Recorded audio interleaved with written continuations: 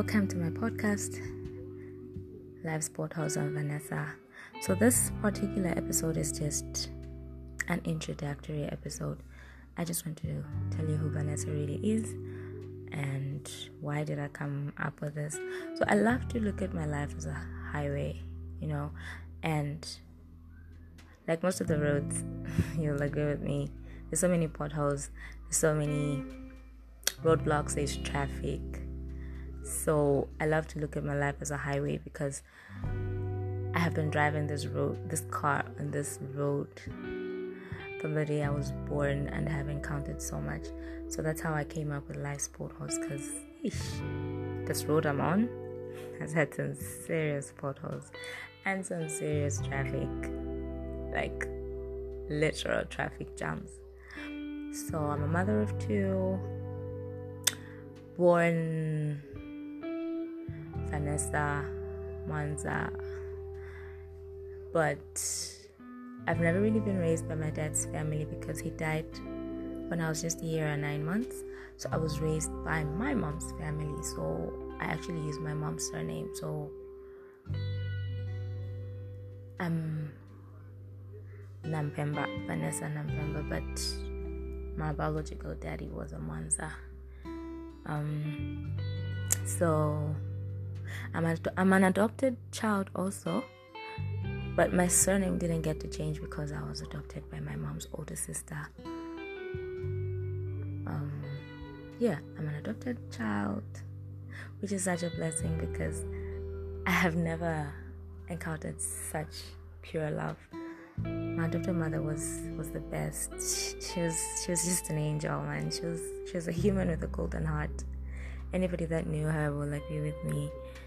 She was just a beautiful person inside out, and it doesn't take away the fact that my biological mother was also a great person.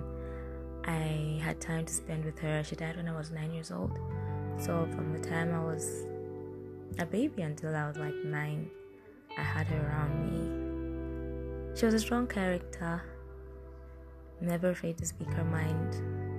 She was a bully also, which I didn't take over. That is my brother's trait. So when she died, I was actually living in my aunt's house. So the whole time she was sick, she suffered a stroke and she was sick for years. We were in my aunt's house. So before mom died, my aunt actually went to the courts and signed adoption papers, got adoption certificates. So she was my mommy from the time I was, I think, 4 or 3. I can't even remember clearly, but yeah, she's a woman that raised me. She loved me, she nurtured me. She holds a very special spot in my heart. And even though she eventually died, I have lived my life since the year that she died to just make her proud and double the things that she expected me to do or to become. So I'm really striving to become the woman my mother wanted me to become. And I can say I'm on the safe side because I think I'm doing good. Even if I don't have many people that can actually speak positivity into my life, I know where I've been and where I am now and where I'm going. And I can say I'm making huge steps. There's less traffic on my highway. There's less roadblocks. And there's a few potholes, but they're not as deep as before. I can easily just drive past them and not even notice them. So I can say I'm growing into a better person. I'm growing into a good mother. And that's who I am. I'm a law graduate, though not yet practicing because I haven't yet done my bar exams. I intend to do that soon. And I have a lot of other school plans cooking in my oven.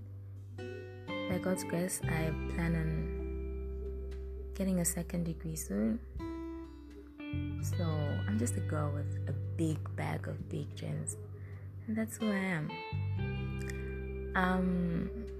I'm not married, though some people would rather look at me as a married woman because I've been in a committed relationship for 9 years.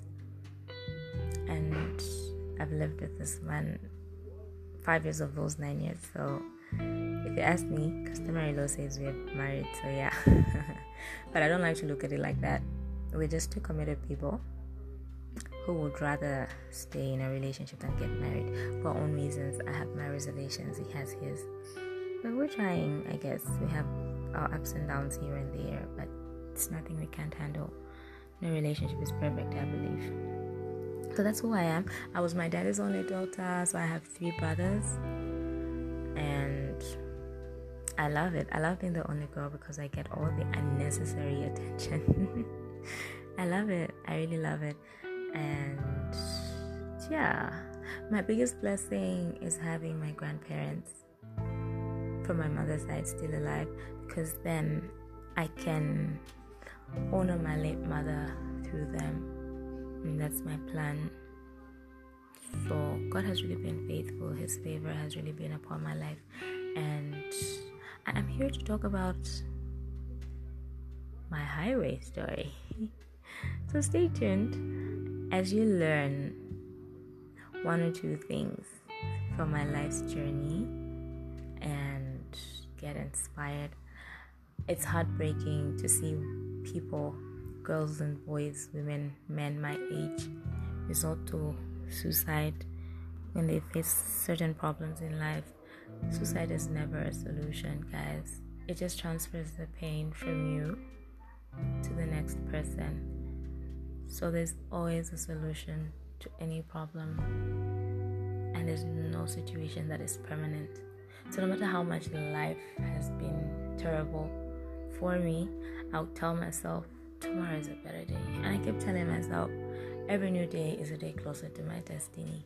And that's what keeps me going, because I have this huge dream in my mind.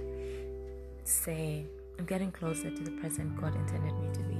And that keeps me going. And I would really love it if most people looked at their lives like that. And with every porthole you face, every problem you encounter, there's a blessing at the end of it. I have seen that. It's true. It's not just a theory. It really is true. Just take some time to think about the things you have been through.